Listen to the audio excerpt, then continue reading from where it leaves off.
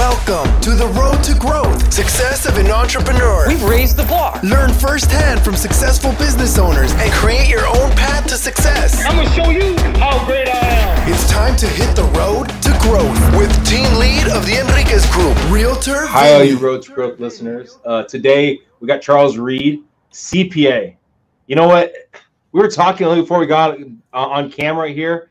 You know, the way I picture most CPAs and tax preparers is very, very dry, very, very relaxed. But, from our conversation, it doesn't seem you're that way, Charles. No, I'm not the typical CPA. And look, I go to conferences with them. At 8:30, they're all in bed. I mean, you know, it's a drag. So, I mean, and don't get angry, but I haven't looked at a lot of your advertising before we got on camera here. But you're kind of walking me through some of your pieces that you try to bring humor into a lot of your stuff. Is that kind of the case? We do a lot of humorous ones. We do a lot of educational videos, but every fourth or fifth, sixth one, we like to do something that's fun. We had a Halloween one with the guy being chased through the woods by the IRS. We've got Santa Claus bringing the Get Payroll card for your Christmas present because this will get you out of hot water. We had the Godfather parody with the guy coming to the Godfather. And he says to the IRS, you know, can you whack him for me? And the Godfather says, no, we're out of the whacking business. But here's a card to Get Payroll. They'll take care of the IRS for you. Who comes up with these ideas? Is it your team, yourself? Well, Michael comes up with a lot of them. I throw things out, and he makes them work sometimes.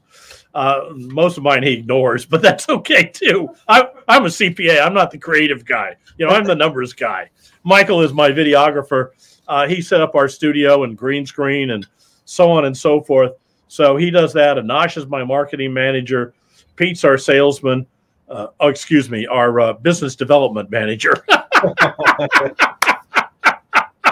So that crew comes up with these things and produces them. Michael edits them and adds special effects and he gets his friends to volunteer their time as actors and so on. So, and we're gonna get into your story of how you got into become a CPA. But I'm just curious. When did you find out it was okay to show basically humor in it? Because I know for myself in the real estate business, it took me a while to be okay with letting loose a little bit when giving information. In 1962, my father was invited to speak at the Illinois Insurance Underwriters Association. And it was 63, 64. LBJ was in, and the War of Poverty. And my father made up these big buttons, and he made up 1,000 of them, and they went out within hours. They were all gone. And it said on there, I fight poverty too. I work. That's when I learned humor was okay in business in the early 60s from my father. So I've always used it since. It makes life easier. It makes life more fun.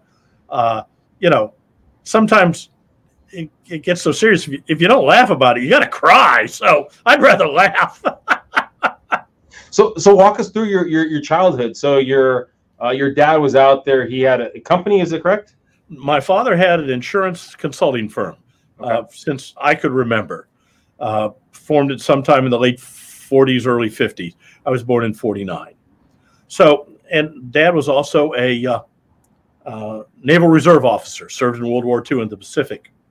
So we had a plan of the day in the upstairs hallway with everybody's activities, you know, just like on board ship. So it was a kind of he was a strict disciplinarian. I was not with my kids, but he was with his. So different strokes. Went to high school. He didn't really believe in long-term education, so we all skipped a year of high school, all four of us kids. I went in the military after high school because I wasn't ready for college. I graduated from high school with a D average. When I went to college, I graduated with honors and a master's degree in 3 years. Oh. So, I'm smart enough. I just wasn't motivated in high school. But after high school, I joined the United States Marine Corps. Spent 4 years. They sent me to IBM to be trained as a programmer and a systems engineer. I served a stint as a combat infantryman in Vietnam. Came back, was stationed in Kansas City, met and married my wife. My wife was 10 years older than I was, had 5 kids when I married her. I claim insanity, but we were married for 45 years until she passed here 6 years ago. So it worked for us. I don't second guess anybody's marriage. I mean, you know, if mine worked, hell, who knows? I don't know. So after military, I found that business did not value my military experience no more than they do today. Didn't understand that I had valuable training and insight and discipline and education. They could care less because they hadn't been in the military. They didn't understand, just as it is today. So veterans today have it just as tough trying to break into business without degrees and credentials in the civilian world. So I went to school, quickly got my BBA, went to graduate school, got my MBA, passed my CPA exam while I was still in graduate school, went to work for Texas Instruments. I'd already passed my CPA exam, so a year of experience, and I got my certificate. It's been more than 40 years now. Worked for small and medium-sized businesses for 15 years. Realized I was never going to run a major corporation. I didn't have the political skills. I was unwilling to stab people in the back and toss them off the ladder. So I was never going to get to the top. So if I was going to run a business, I'm going to have to start my own. So 30 years ago, next month, 30 years ago, Ruth and I incorporated our company. We'd started it a few months earlier, but we incorporated in August. And here we are 30 years later, successful, still in business, beat those odds big time, making money, having fun, talking to people, doing podcasts, doing blogs, writing books, doing all kinds of fun things, and taking care of our clients and protecting them from the avarice Internal Revenue Service. So there's a couple things I want to dive deeper into. So D-average in high school. Yep. Was it simply the grades that pushed you into the military? Was it your father? What was that? My family has been citizen soldiers for well over 200 years. My great-great-great-great-great-grandfather signed the Declaration of Independence. My father was Navy, grandfather was Army, great-grandfather was Army.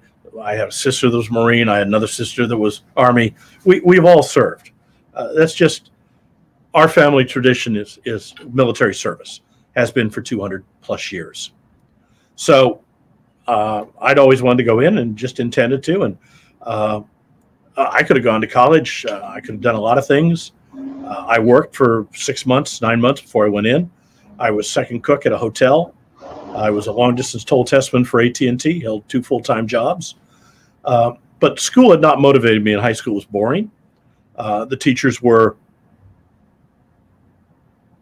less than perfect. Let's just leave it at that. And I'd read the textbook and do the test, but I was a problem student. I was disruptive. I tell jokes. I had one teacher who was smart, and she let me sit in the back and read a book. And if she had a specific question she wanted to ask her a specific way, she'd say, Charles, and interrupt my reading, ask me the question. I give her the answer she wanted. She'd say, thank you. I go back to reading, and she'd go back to the class. Now, here, a few years ago, before my wife had her stroke, I taught high school. I taught first period every day, 1 period. Taught intro to business, then came into the office and worked full time. So I taught for 5 years. My teachers from high school would roll over in their grave if they knew I was teaching high school. They didn't like me. In fact, my senior English, I had to finish in night school because no English teacher would have me because I was so disruptive. I was also better read than all my English teachers were because I read constantly. I read several books a week. I still do to this day. And at that point in time, I was reading 4 or 5 books a week. I'd read more than my teachers had. Was more knowledgeable about literature than they were. Had a better vocabulary than they did. And they really didn't like that at all. So that was high school.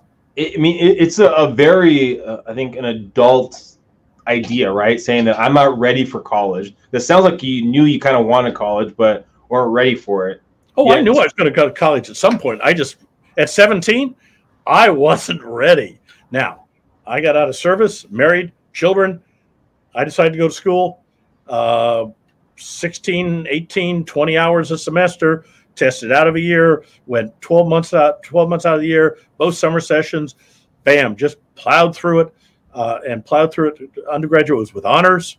They don't give honors in masters, but and then my MBA, and sat for and passed my CPA exam. I'm not stupid. And I was motivated when I went to college. Well, you said you're more well-read than your teachers at that time, your high school teachers at that time. Do you think if you had, and I mean, maybe better teachers or teachers that were more involved in who you were or more read the words you use, it would have directed you to college right after high school? Or do you think you needed to go to the military to be ready for college? I needed to grow up. Okay. Absolutely. I was not ready for college. I was not disciplined enough to put up with the BS to get what I wanted. I learned that in the military. I learned discipline, both self-discipline and external discipline, that my father tried to impose on me without much luck. But the self-discipline to put up with the BS to get the result I wanted. When I got out of the military, I was willing to do that. And so I put up with the silliness at college when I had to, and concentrate on what I wanted and got it done and got what I wanted out of it quickly, effectively. With what was that eye on the prize? What was that thing that you're looking for? Saying, okay, well, if I do this, I want to go to here. Was it family? Was it something? What was that big picture that you're kind of focusing on? I wanted those credentials to be able to get the business opportunities I wanted. It was a credential race. It was a paper chase. Okay. I wanted that paper that said BBA, MBA, CPA. MBA, CPA, 50 years ago when I got mine, I mean, that was the ticket. They figured you knew everything about business with the MBA. They figured you knew everything about accounting and finance with the CPA. It opened huge doors quickly. It was wonderful because I had the credentials. It wasn't that I had the knowledge. I had the credentials, and that got me in the door to talk to them. Without those credentials, they wouldn't talk to you. You said you had a couple kids, right? You have a couple kids? She had 5 kids when I married her. Okay, so when those kids have talked to you about going to college, because at that point in time, it looks like that you were basically doing it for the credentials. Do you think if you were born today, or if someone listening right now that's thinking about maybe I don't want college, do you think it's still beneficial for them to go to college for the paper, or what do you think? It depends on them. It is a situational thing. None of my kids went to college. Okay. They did other things. Some of them very successful, some not. I lost my eldest daughter to cancer, but one of my eldest sons was a buyer for the GSA, had an unlimited warrant from the government. He could write a contract for unlimited funds. Okay, he had a huge responsible position, made very good money, retired, the whole bit. He did very well for himself without a college education. I have another one that has other problems and hasn't succeeded, but college is not necessary. Yeah. Unless you need that particular education or those particular credentials. And I wanted those credentials. That's what I went after to get those. Were I to do it today, I probably would have taken my programming and started my own company and been building apps today, because I was a state-of-the-art computer programmer at the time, but apps and phones and microcomputers and so on didn't exist. It was all mainframe. This was before mini computers. This is for personal computers. I was on IBM 365 mainframes. Today, I'd be Bill Gates, or I'd be Dorsey, or I'd be Zuckerberg, or somebody like that, hopefully. Have you ever thought of dabbling into learning code, anything like that? Well, I coded. I mean, I was a COBOL programmer. So that has been very useful to me, because 20 years later, I was working in an operation We had external people doing the data processing, and they couldn't get something right. And I said, okay, print it out and let's go through it. And we went step by step. And coding is logic. And we got to this point, and it went here and branched here. I said, wait. Back here, you went here. Now, if you're going to go here, you're going to find yourself in a circular loop, which was what was happening. Mm. Even though I didn't know the language, I could step through the logic of that. And that stood me well. Programmers can't pull the wool over my eyes, because I was doing it before they were born. Well, so is there a lot of similarities into coding and like being a CPA, kind of knowing the logic of how things work? Am I reading too much of that? Yes. Okay. Doing a tax return is programming. I mean, you're plugging data into a matrix, okay? And it's all logic, and it's all rule based. And if you know the rules and you know the logic, then you can make it dance for you. But you got to know it well. You can't just haphazardly do it. You've got to understand all that goes into it, and then you can make it perform the way you want it to perform. Just like programming. You can make it display the image you want if you know what you're doing. If you don't, you're going to display a stock image or, whatever comes with it. You can't make it dance. So, yeah, doing taxes is like programming that. You take the data and you make it dance. All right, let's jump back, Charles. So you come back from the military. You're in college. You meet your wife at the time. She has 5 kids. Did you feel the burden of having now a family to take care of? Or how'd you look at that? I was in love. Okay. Love conquers all.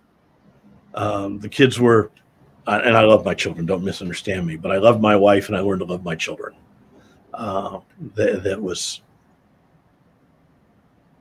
She was the love of my life. People, and I've had a lot of people on here that have that big why, and it usually correlates to family, right? That's what drives them to put the extra time in. That's what drives them to make the extra call. You basically had this family now. You had this family jumping in the corporate world. Was it changing the way that you looked at the world from before you met her to after you met her? How did your mindset change? Of course.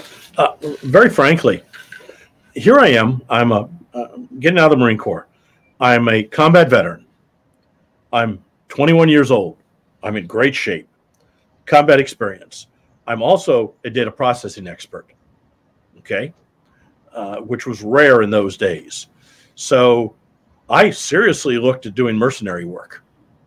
Okay. Because trained combat Marines were in high demand in mercenary outfits. Data processing was in high demand in mercenary outfits. So I had 2 big things to offer. And had I not been married, I'd have probably died in some ditch in Africa. Ruth changed my life. Absolutely. And providing for her and the kids motivated me to provide a better life for them. You can call it greed if you want. And it is. I wanted something better for them than I had, than they had when I met them. So I provided that. Before she died, go ahead. Oh, sorry. Cut you off there. Before she died, before she had her stroke, we had the big house on the lake, the luxury car, travel to Europe to see the grandkids. She was well taken care of. And I was happy to do it. No, definitely. Do you recall the difference of, I guess, a starting pay in the corporal? Then you don't have to tell me the exact numbers compared to mercenary work. Was it 5 times difference? Was it 10 times? 'Cause I know for myself, I was in Afghanistan doing government contracting, but for construction, and some of the money you can get, especially overseas, is just outrageous. Oh, it was at least 5 times greater to be a mercenary than it was to go to work at TI, even with an MBA. When you, and I know everything worked out in the end. And at the moment, I'm assuming there was the highs and the lows, and especially when you're getting yelled at by your boss and you're like, I don't need to do this. I can go make better money this way right there. I mean, what put you back on track? Was it just simply the idea of looking at your beautiful wife and all your kids? Was that the only thing, or what happened there? I will tell you what Ruth used to say, my wife. I have a vivid imagination. And I was the balloon that would pull her up to see vistas she never imagined.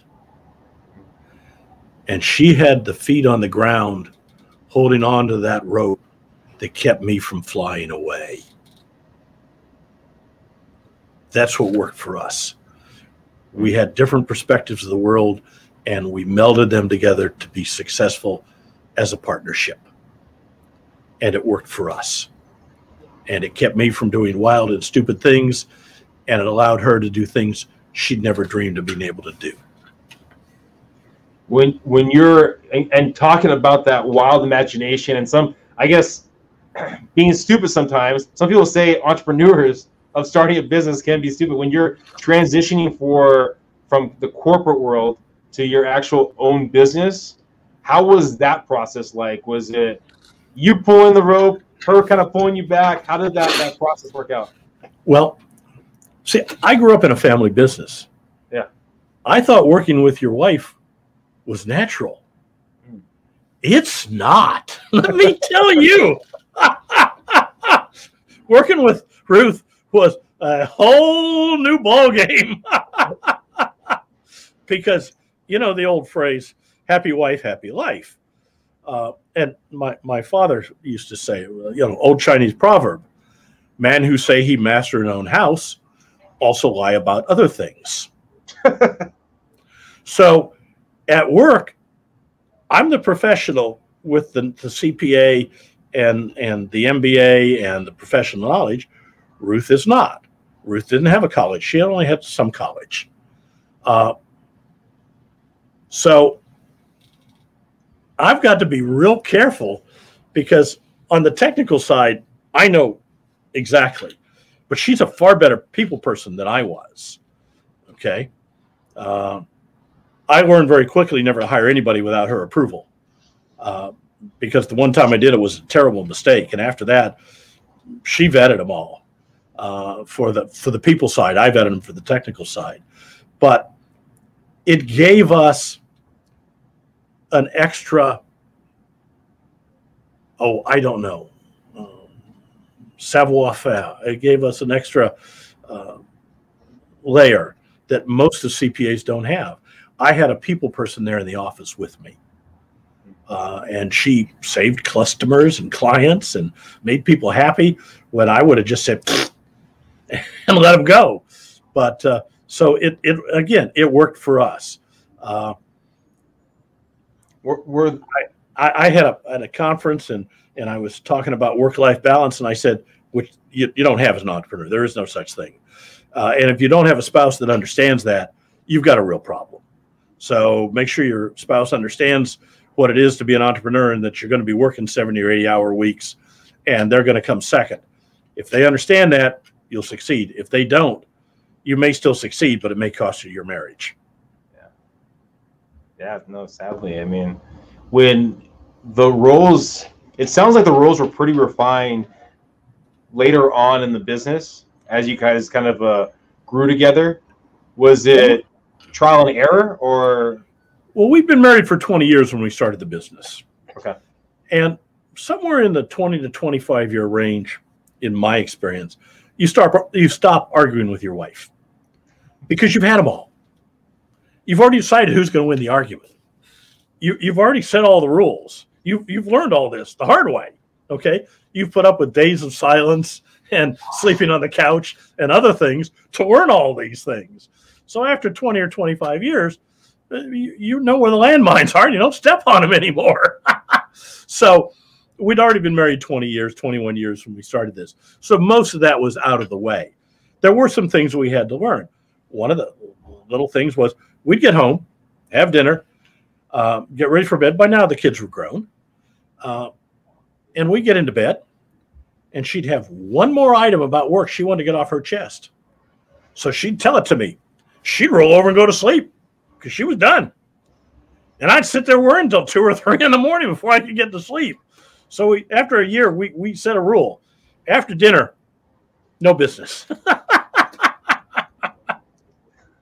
Was it we set the rule, or is it one or the other? I wanted it, and she agreed to it. Okay? Well, it goes back to the idea of you got to pick your battles, right? That was the battle that you wanted to go for. Yeah, happy wife, happy life. So, in growing your business, what do you think have been the biggest kind of struggles you've had to work through? Oh, real simple. I thought I could market. Okay. I can't market my way out of a paper bag. Okay? I'm terrible at it. Ask my staff, and they'll tell you.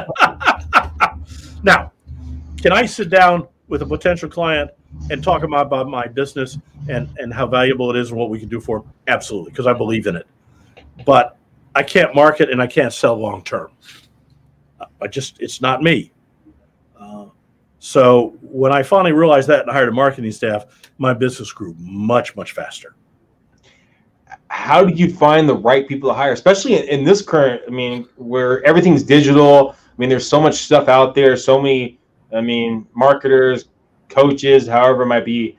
How did you find the right team for yourself? Well, you lay out what you need, what you think you need, and you talk to people, and you interview and you assess their skill set.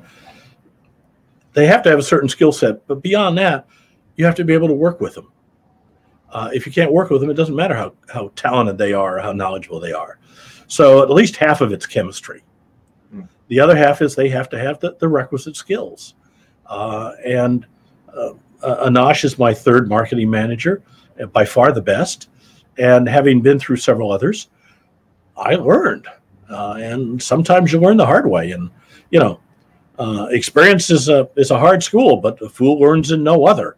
So I learned the hard way, and we're doing very well now. But it's you lay out what you think, you read on it, you study it, you ask people, you talk to people, then you interview, you put out a request for a job, you post it, and you talk to people, and you try and find somebody that both fits with you and your crew, and can understand where you're going and has some idea how to get there. Because they have to provide the marketing ideas, because I can't. If I could, I'd be a billionaire. I'd be Jeff Bezos. Yeah. But I'm not. So it's you got to find that right person. And as I said, Anash is my third marketing manager. So when you're talking about talking to people, is it family, friends, people you network with, people in your same line of business? Who are those people you're kind of bouncing ideas off of? Yes. All the above and then more. Talk to your mentors. Talk to your professors. Talk to your associates. Talk to your competitors. Talk to your networking groups. Talk to your father. He's probably been through it. Talk to your father-in-law. Talk to successful people. The Rotary Club that I belong to, I've been a member for many years, is a great place to meet very successful people that are more than happy to sit down and talk to you and give you the benefit of their experience. I found the Rotary Club has been an extraordinarily valuable source of information and knowledge and insights from people in numerous walks of life that are more than willing to share with a fellow Rotarian. Let's say you're just starting your business today. You're a CPA, right? How long of a process? You have no one on your team. How long of a process is the research stage of kind of finding out what you need and what you need in that position? Is it a week, a month? How long? Well, it's a lifetime. Okay. Because you learn more every day, every week. But to hire that first person, you've got to have worked the business to that point that you hire that person. Yeah. And at that point, you decide what you think you need. I remember when we hired our first non-cost center person, we'd hired several CPAs, but we finally hired a secretary receptionist. And that was a very hard hire because she wasn't bringing in revenue. Yeah. And we were very lucky to find Penny, and she gave the best phone of any person I've ever had. She recognized clients. After she talked to them once, they'd call and she'd recognize their voice and talk to them by name. She was wonderful. She was also lazy. But for the year and a half we had her, it was great. She later went on and was the executive assistant for the head of Mary Kay. Oh, wow. I got a call a few years later and for a reference. I gave her a great one. And I said, she's young. So, you have to understand, she's not 50 years old. So she's young and she has all the problems that go with being young, but she's a great person and she'll do a great job. But you just have to understand she's young and be prepared for it. And she got the job. So hiring people is always difficult, and you learn and you make mistakes. And you got to fix those mistakes. When you find you've hired the wrong person, you got to fire them. And that's always a tough thing. To fire people. You've hired them, you've given them a job, you've placed your trust in them, and you find it's not working. And it may work at first, and it may change, but go ahead. How long do you give it for it not to work? Is it until it doesn't work? Okay. I give them chance after chance after chance. I've never fired anybody that didn't expect it. Okay. I've sat them down. I've talked to them. I've explained what I need, what they need to do, what has to happen for them to keep their job. And I don't do it once. I do it several times. And so when it doesn't happen, and I've warned them again and again and again and again, I finally sit down and say, these are the things we've said. This is what's happened. And they go, yeah, I understand. So what do you it's think? Never a surprise. What do you think if someone's listening right now and they're in the process of hiring someone or thinking about hiring someone? What do you think your biggest mistake was in hiring a person? Hiring people I liked instead of hiring people that could do the job. Okay. Yeah. It's easy to hire people you like. Yeah. It's much harder to hire people that are going to effectively do the job. And you've written a couple of books. When did you start? So, you have a marketing team. You're putting content out there. When did you start getting into, okay, I'm going to start putting out books, putting out more information? Where did that idea come from, that mindset come from? Well, I put out my first book a number of years ago in how to start a new business. But the last two, my second marketing manager wanted me to write a book on the spa industry. She'd come from that industry. She was an esthetician originally. And so we did up a book on the back office of the spa business. Hiring, firing, contracts, employee manuals, handbooks, and so on and so forth, taxes, payroll, etc. And it did okay. And then I thought I'd do something more general because I get questions all the time about payroll and the aspects of it. So the newest book, the payroll book, a guide for small business and startups, basically is 30 years of experience distilled down to 95,000 words. It's available on Amazon. But I wanted to do something. The only comparable thing out there is from the American Payroll Association, the Payroll Source, and it's $600. This is $22.95 at the moment, I think, on Amazon. So I wanted to give people a reference book for payroll that would give them all the basics and some of the sophistication, and frankly, enough to make them realize that, wow, maybe I need a professional to help me with this. And my number's in the book, okay?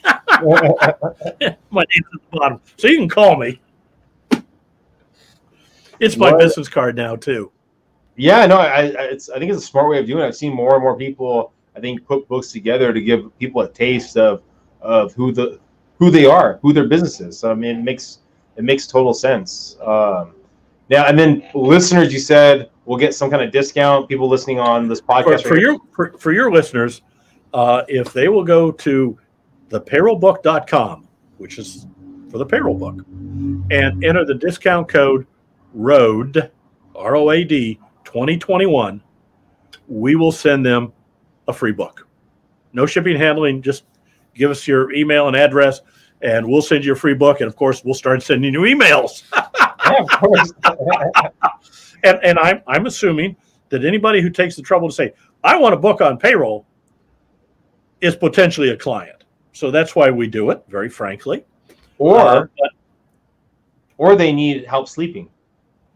Oh, it is a great cure for insomnia. I promise you. You put that on your nightstand, you get into bed, you look at that, you'll go to sleep. You don't even need to open it.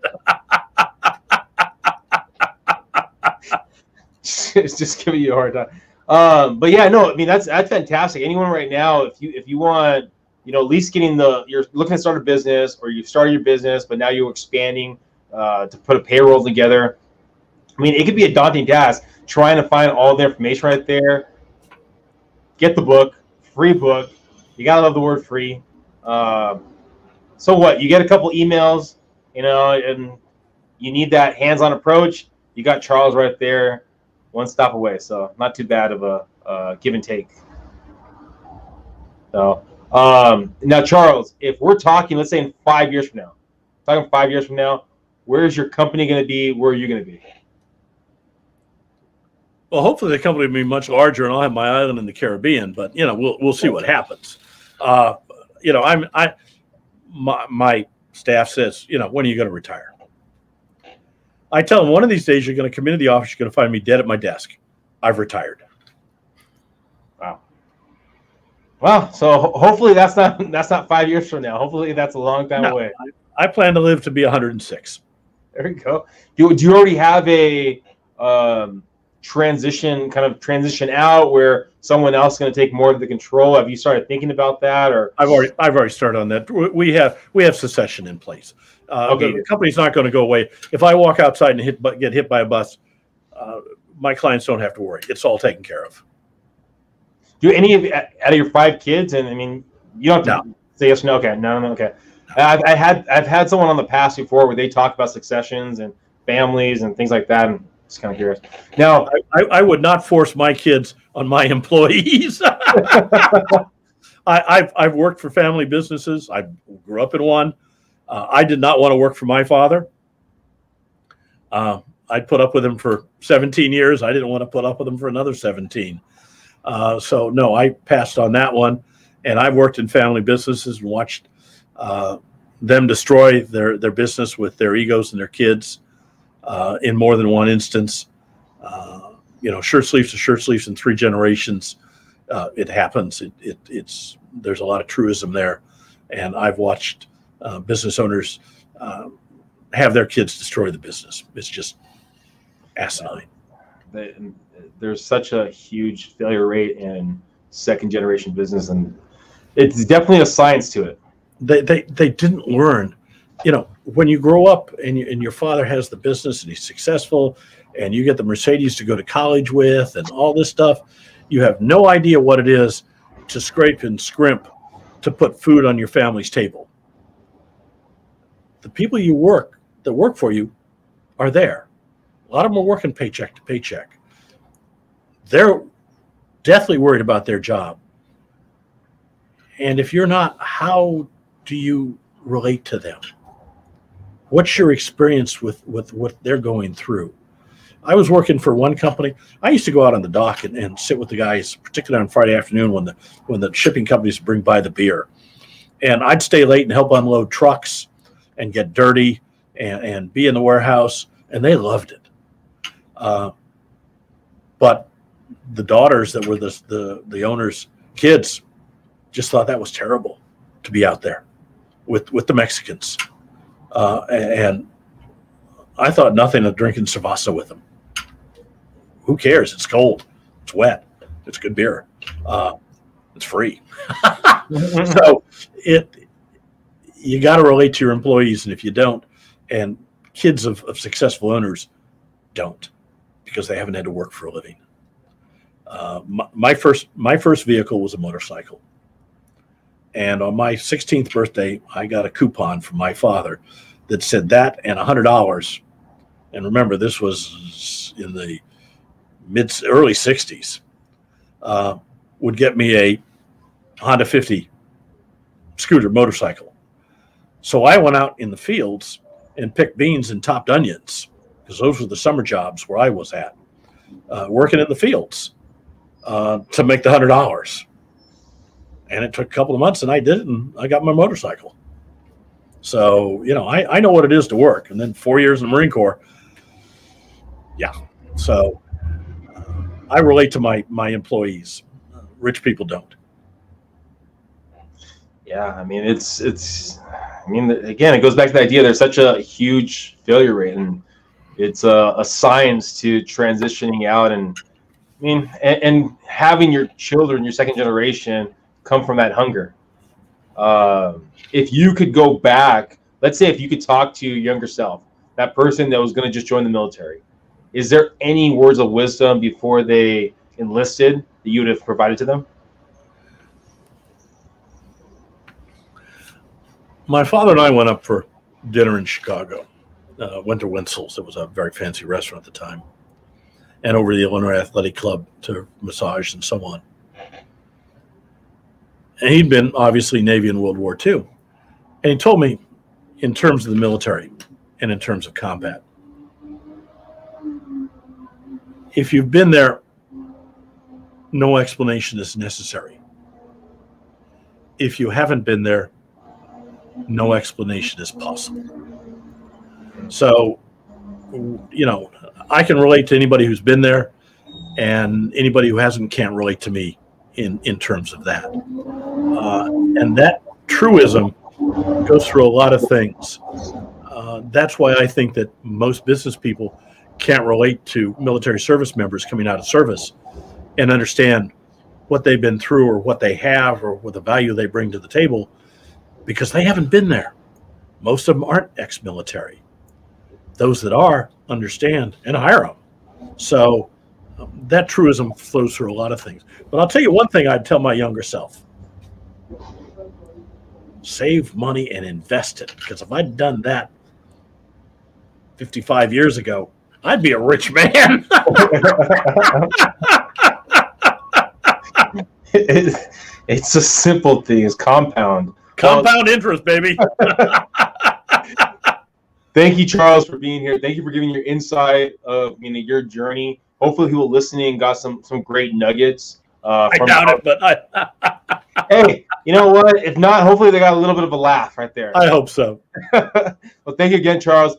Please, everyone, go get Charles's book. Please subscribe to this podcast, share it, and on to the next one. Have a great one, everyone.